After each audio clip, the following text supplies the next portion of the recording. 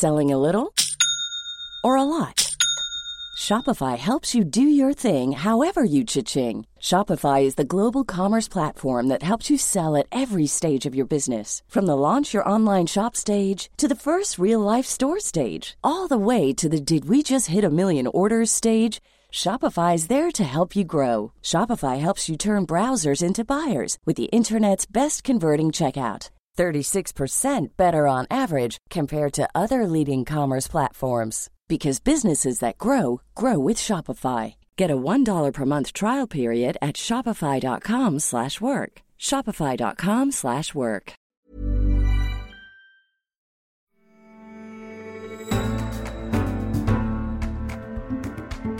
You're listening to The Economist Asks. I'm Anne McElvoy, and this week we're asking, when will the electric car rule the road?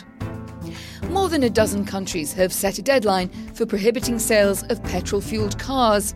They range from France in 2040 to the UK committing to 2030. Norway even says it will bring in a ban 5 years before that. But are these targets realistic or just hot air? Herbert is chief executive of Volkswagen, the vast German company which also owns several other brands, including Audi, Porsche and Bentley. As well as cars, the VW empire spans motorbikes, buses and lorries. They vie with Toyota to be the world's biggest car maker. But it's been a bumpy ride at VW in recent years. In 2018, Mr. Diess took over from his predecessor in the aftermath of the diesel emissions scandal, in which VW installed emissions cheating software in 11 million vehicles worldwide. In the end, the firm paid at least $30 billion in fines and other costs. The question today for Mr. Diess is how Volkswagen can compete in an industry rapidly switching from the internal combustion engine to electrification. Joining me in this conversation is Simon Wright, The Economist's industry editor and conveniently also an expert on all things on wheels. Hi Simon, nice to have you along for the ride. Hello. And Herbert Diess, welcome to The Economist Asks. And Simon, happy to be here. I'm going to start with a very simple question. I'm just curious. What was the first car that you owned? Yeah, and then I'm going to ask you what you drive now and just see if it's been a bit of an upward tilt. Yeah, it's a funny question because it's so long ago. Actually, it was a Fiat 500, what you would call Topolino. It's only was sold in Europe. No, I think you wouldn't see any in the United States or overseas. A very small car, 18 horsepower, very low consumption, 4-point-something liters, capable to run at 85 kilometers per hour. This was my first car. But then I had many cars afterwards. I could upgrade very fast, and I ended up with Volkswagen Beetles, with Minis. I had many cars from all over the world. Actually, I love cars. And what about now? What will we find you behind the wheel of now? It has to be something pretty smart, I think. No, I'm driving ID.3, which I really love. No, it's our first, I would call it really serious and completely thought through electric alternative, and it works very, very well for me. I really love driving it, so I'm electric by now. Have you ever run out of charge? No, actually not, because the charging network is growing. Most of the time you load at work or at home, and on my summer holidays I went to Italy, I thought it would be a challenge, but actually it worked also really well, and fast charging is now becoming quite convenient already, at least on the main routes from north to south. In Germany, in Europe. So it's working. I think it's working. So Simon, right, that's a good sell on electric vehicles there from our guest, from Dr. Diess. What are your questions about this area?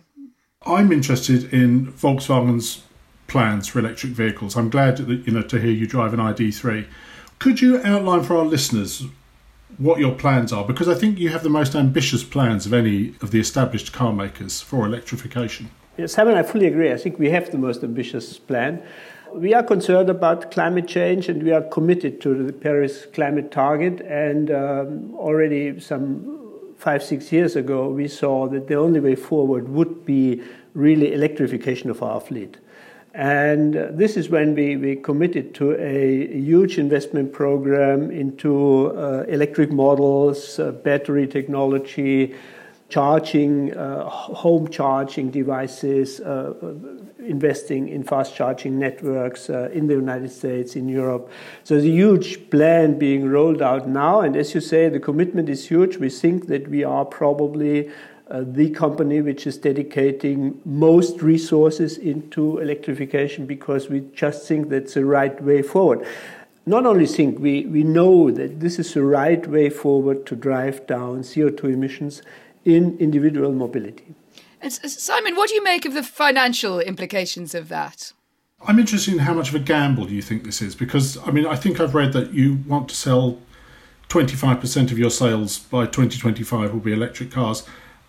Are the public ready for this? What's pushing the sales of electric cars? Is it demand from the public, or is it you're being pushed in that direction by governments? How much do each play into the supply and demand of electric cars? I think, it's probably a combination because EV, electric vehicles, is not a natural thing to happen. It needs subsidies. Yeah, it needs scale to become competitive. I would see a time between 24, 25, 26 when EVs become also economically really fully competitive with the, let's say, already very mature diesel or gasoline engine-driven cars. So it is a long-term investment, but I think there's no real alternative if we won't drive down CO2 emissions. At the end, it will depend not only on, let's say, the manufacturers like we are, it will depend a lot on the policies of the government. It will be also stimulating and supporting, because as you recognize that your neighbor is very happy with an electric car and charging works and you can go to the holidays and it makes sense and it also makes economic sense to you, then people are taking it up. Because at the end, driving is really better because it's no noise, it's quiet, it's smooth, it's fast, it's fun to drive. There are markets which are much more advanced, and areas where you see a high degree, and there are markets where you probably not even the next 2, 3, 4, 5 years electric cars will play a major role because public policy, or let's say the public programs, are not supportive for it. I was about just to ask you there, when you talk about public programs and support or incentives, what are you more convinced by? You've spoken about positive example. I see my neighbour's shiny new electric car or electric vehicle, EV as we've been calling them, or by a kind of looming deadline of a ban. So Boris Johnson in the UK, for instance, has said that petrol and diesel cars will be phased out by 2030. Do you like that kind of approach? And do you think he's right? Do you think it'll be true? I think, that has to be decided on in every society. And the surroundings, the conditions are quite different. No? I would say a ban could make sense in for instance, countries like Norway, where you have CO2 free primary energy, where electricity is basically free of coal. And it could make sense in the UK as well, because I think UK is already closing down the last coal plants within the next years, and you get CO2-free quite soon. It makes sense in France because they have no carbon in their primary energy. Does it make sense in Germany? Yeah, let's wait and see. The commitment in Germany is only to close the last coal-fired power plant by 2037. It doesn't make sense to run electric cars on electric energy which is produced from fossil fuels or carbon. No? It just doesn't make sense. And that is why I think we will see, and we should see, different speeds at the introduction of EVs. Something you mentioned in there, the government's role in all of this, and one of those things, and you talked about charging infrastructure when you talked about your own ID3. What role do you think governments car makers or indeed the market play in rolling out the infrastructure? Because one of the reasons people don't buy electric cars, one is price. The other is range. Well, we're getting, electric cars have pretty good ranges now. But the other thing that really holds people back is infrastructure.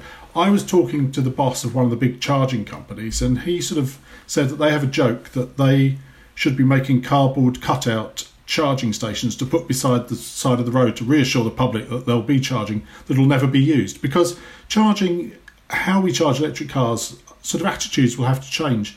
So what are we going to do about infrastructure, and what are we going to do about teaching the public to accept electric motoring? I would fully agree. And you have so much investment going into charging, and just the recent announcement from the oil companies, basically investing a lot in charging infrastructure, in fast charging, that will alleviate the situation very, very fast. We are investing ourselves, and we are building up a fast charging network, which the brand name is Ionity, and you can really fast charge there for the latest cars we released, which means that you can charge 100 kilometers in 5 minutes. That's not a hassle anymore. It's not as fast as refueling, but it comes close to it, And once we have those stations, and you don't need too many, because today everyone would refuel the car on the fuel station, But this is changing, because normally you would fill up your car at work or at home or at the supermarket whenever the car is parked somewhere, and only probably 10, 15, 20% of the time you need those charging infrastructure points, and they are on a fast build-up. Now, actually, we have the best charging infrastructure build-up in the United States. We have invested about $2 billion to build up a fast charging network, which enables you really to cross the United States from north to south and from west to east coast. And it's already working. You find a charging pole, fast charging pole on all the main routes. I think it's absolutely competitive. It covers the country better than Tesla's charging network already. But it's probably easier already today than to cross parts of Asia or even Europe from the most eastern part to the most western part. So you mentioned Tesla, and I'd love to follow up on that, because I imagine that VW and Tesla are kind of frenemies. You're both in this commitment together to electric vehicles, but of course you're also competitors for customers. And there was YouTube footage of you and Elon Musk, no less, driving VW, the ID3, just before Christmas. That seemed to suggest that Mr. Musk approved of your mainstream electric vehicle. How was it, by the way, driving along with Elon? Yeah, we know each other since many years, and I have to say that we really appreciate what he's doing, his commitment, and also his energy he's putting into this sector, because he's also pioneering, paving the way. And that is, they make a very high pace, which we try to follow as fast as possible. And actually, they're pulling us, but we want to, let's say, keep in, sight distance. Yeah, and I would say currently we are probably investing more and faster, because we want to catch up. We want to catch up with Tesla. And this year will be very crucial, because we're rolling out many new cars. We're investing heavily in infrastructure. So let's wait and see how far the distance might be next year. The other thing that's accelerating very fast is Tesla's share price, particularly over the last year. Yeah. And also that of other startups that don't have the legacy of the internal combustion engine. And if you look at the valuations of established car companies, investors are sort of saying you're going to go out of business in a few years and that Tesla's going to take over the world. Yeah. Do you think the investors have misjudged the old established car industry? And if so, why do you think that is?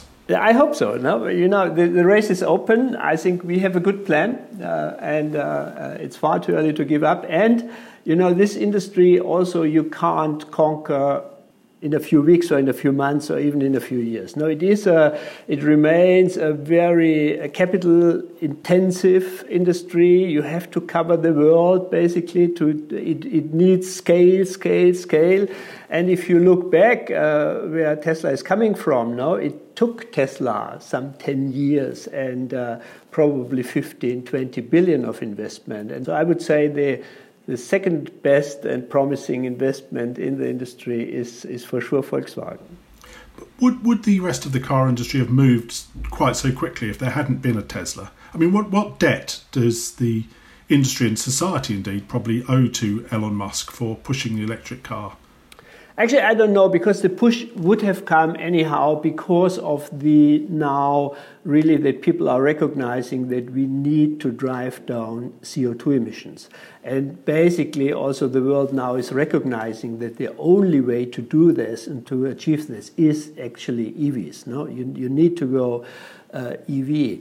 So yes, I think Tesla plays a role in pioneering. Electrification would have happened anyhow. Yeah.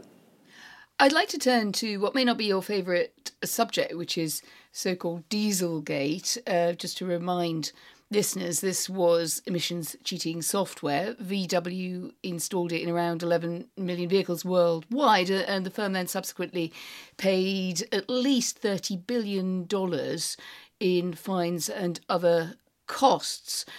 What did you learn from that? And is your current strategy, not to put too fine a point on it, a bit of an atonement?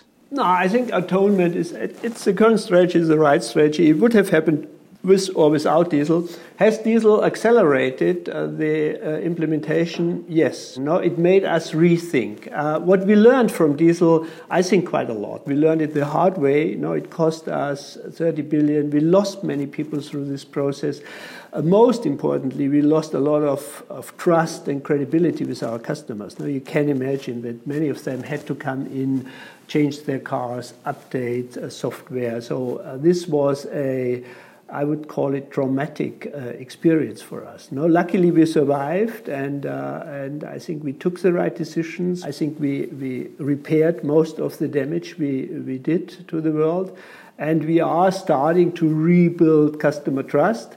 And electrification, this is a big chance for us to rebuild the brand. The car is really becoming, over the next 10 years, really a software product.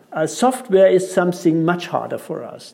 80, 100 microcontrollers in the car, which we then put together. And most of this software today is bought in. And this is changing, because this product at the end will work like a smartphone, where you have a software stack. Part of the software actually not even is in the car, but it's in the cloud. I just wanted to say, this change is probably for the German car industry much more challenging than the changeover into electric cars, because there you need really different mindset thinking. So far we have been focused to get the car ready before start of production, and then basically produce the car. And this is changing, because you start with a feasible product, you deliver it to the customer, you learn from the customer, you get feedback, and you continuously improve your device, which is different game. Let's see if Mr. Wright is happy with that. It is a challenge, as Dr. Diess has pointed out. You're absolutely right that cars are were once lumps of mechanical engineering, and they're going to become consumer electronics products, and there's no question of that. I'd like to ask about the legacy of the internal combustion engine, which you also touched upon as you were speaking there. There's been a whole host of announcements from other car makers. General Motors is the main one, who say they won't be selling any cars with internal combustion engines after 2035. They say it's an aspiration, as a matter of fact. And then much more recently, we've had Jaguar Land Rover saying their Jaguar products will be all electric by 2025, and Ford of Europe putting a date of 2030 by which date that they'll go entirely electric. When will Volkswagen sell its last car powered with an internal combustion engine?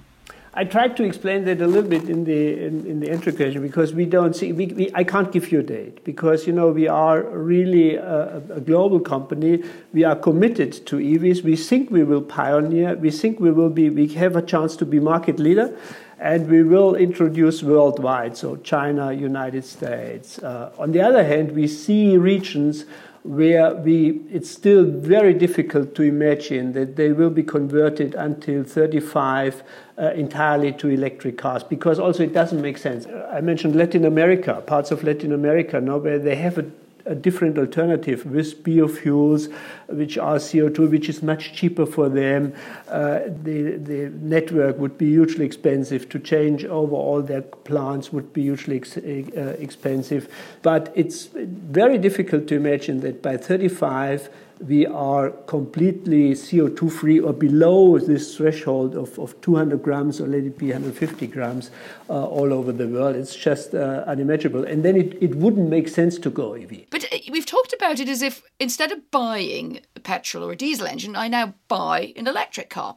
So, or you pitch that to me and I look at Volkswagen, I look at competitors. But how much should we be looking at the whole model of car ownership as opposed to other big changes in terms of coming on in a more sharing economy kind of mode?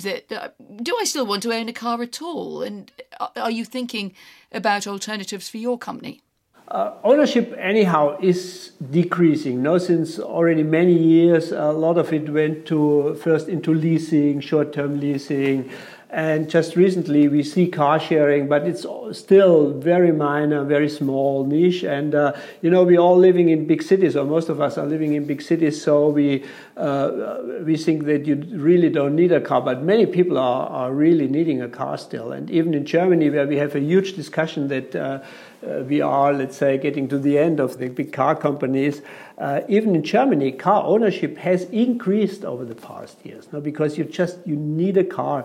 And I would like to mention that, the car is becoming even more attractive in the future because, it will be, it won't emit anymore. It will be much CO2 friendlier than today.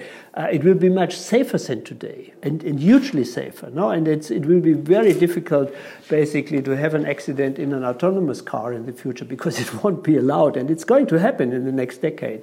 So I would say that the individual car becomes even more attractive than it is today. Will there be more sharing, more short-term lease? For sure, more leasing, because ownership is not necessarily what you want, but you want a car when you need a car, and this is what is key for us, because we want to also in the future build the devices.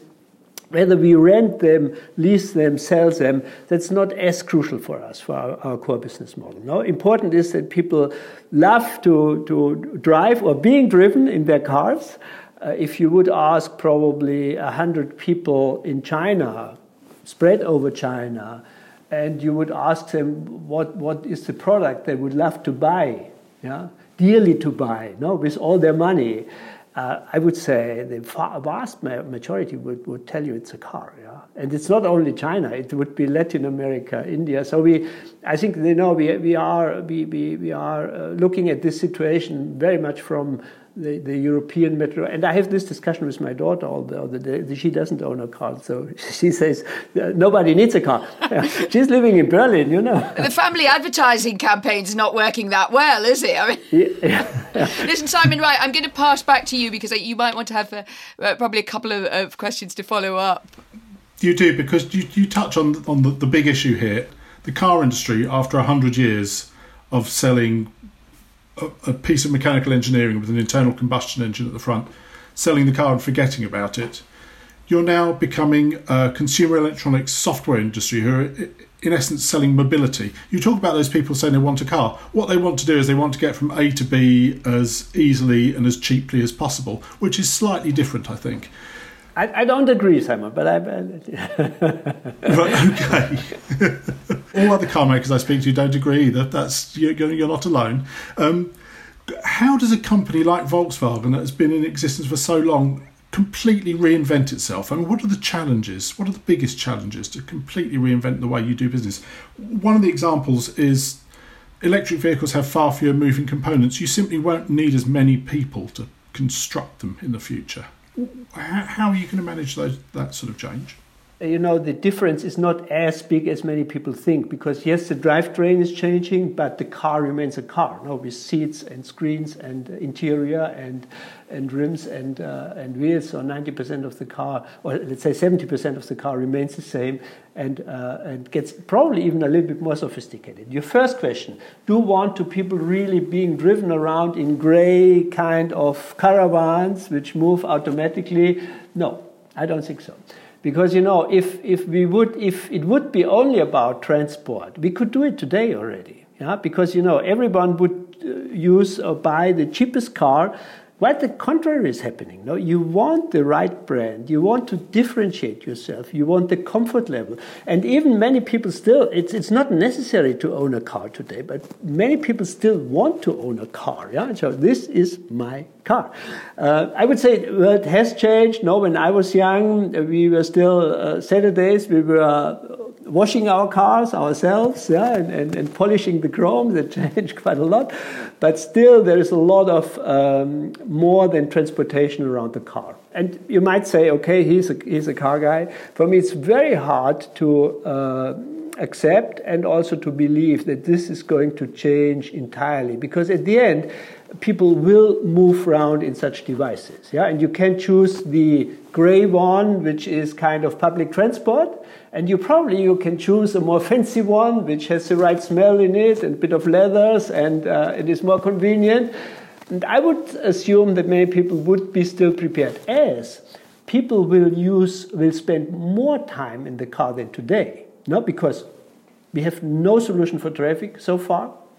And the car will be so convenient that you can work. We could have that dialogue probably in a few years in a car without a driver. No, we could have this session now. So you can spend your time in the car much better. And this is why I believe that people would rather spend more on the car. Yeah. Differentiate a little bit, have the car according to their convenience. They just use this gray, smelly can where you enter and it brings you somewhere. A grey smelly can doesn't sound very appealing. 10 years' time, do you think Volkswagen will still be the world's biggest car manufacturer, or might it be Tesla? A year ago, I would have said the number one company will be very likely Volkswagen. But already a few years ago, I said it will be a big company. I would call it a mobility company. The name might be Tesla, yes. Yeah, if Elon still is interested in cars and not on the way to the Mars, yeah, then it could be Tesla, it could be Apple, probably. Yeah, if we think about really out of the box, it could be a combination of an existing with a technology, but there's also likelihood that it is Volkswagen. Yeah, because we are doing the right moves. We know what's going to happen. We're building up the right skills. And the advantage we have over, let's say, kind of new entries is that we have a continuous cash flow out of our traditional business, which we can use to rebuild and to reinvest. Yeah? And hopefully also the capital markets will recognize that we are on the right way, and then sooner or later we will catch up with the market leaders. Herbert Diess, thank you very much for joining us on the podcast today. Thank you very much for interviewing, and Simon, many thanks. My thanks to Simon Wright, our industry editor, for joining us this week on the show. I noticed that Herbert Diess, while frank about all sorts of things, didn't put an exact date on the end of the combustion engine. And given his reasons, are you tempted to give up petrol and buy an electric car? Or not so convinced that you might not run out of chargers? It's kind of changed my mind. I think I'm probably a bit more inclined towards the electric car, having heard that conversation. Or maybe like Herbert's daughter, you don't drive a car and expect the days of car ownership to come to an end. We'd love to know what you think and how you intend to travel in the decade ahead. Write to us, radio@economist.com, or you can tweet us at Economist Radio. And for your best introductory offer to the purring motor of journalism that is The Economist, do go to economist.com/podcast offer. The link is in the show notes. We would like to have you along for the ride with us too. I'm Anne McElvoy. The producer of the show today was Rosie Pye. And in London, this is The Economist.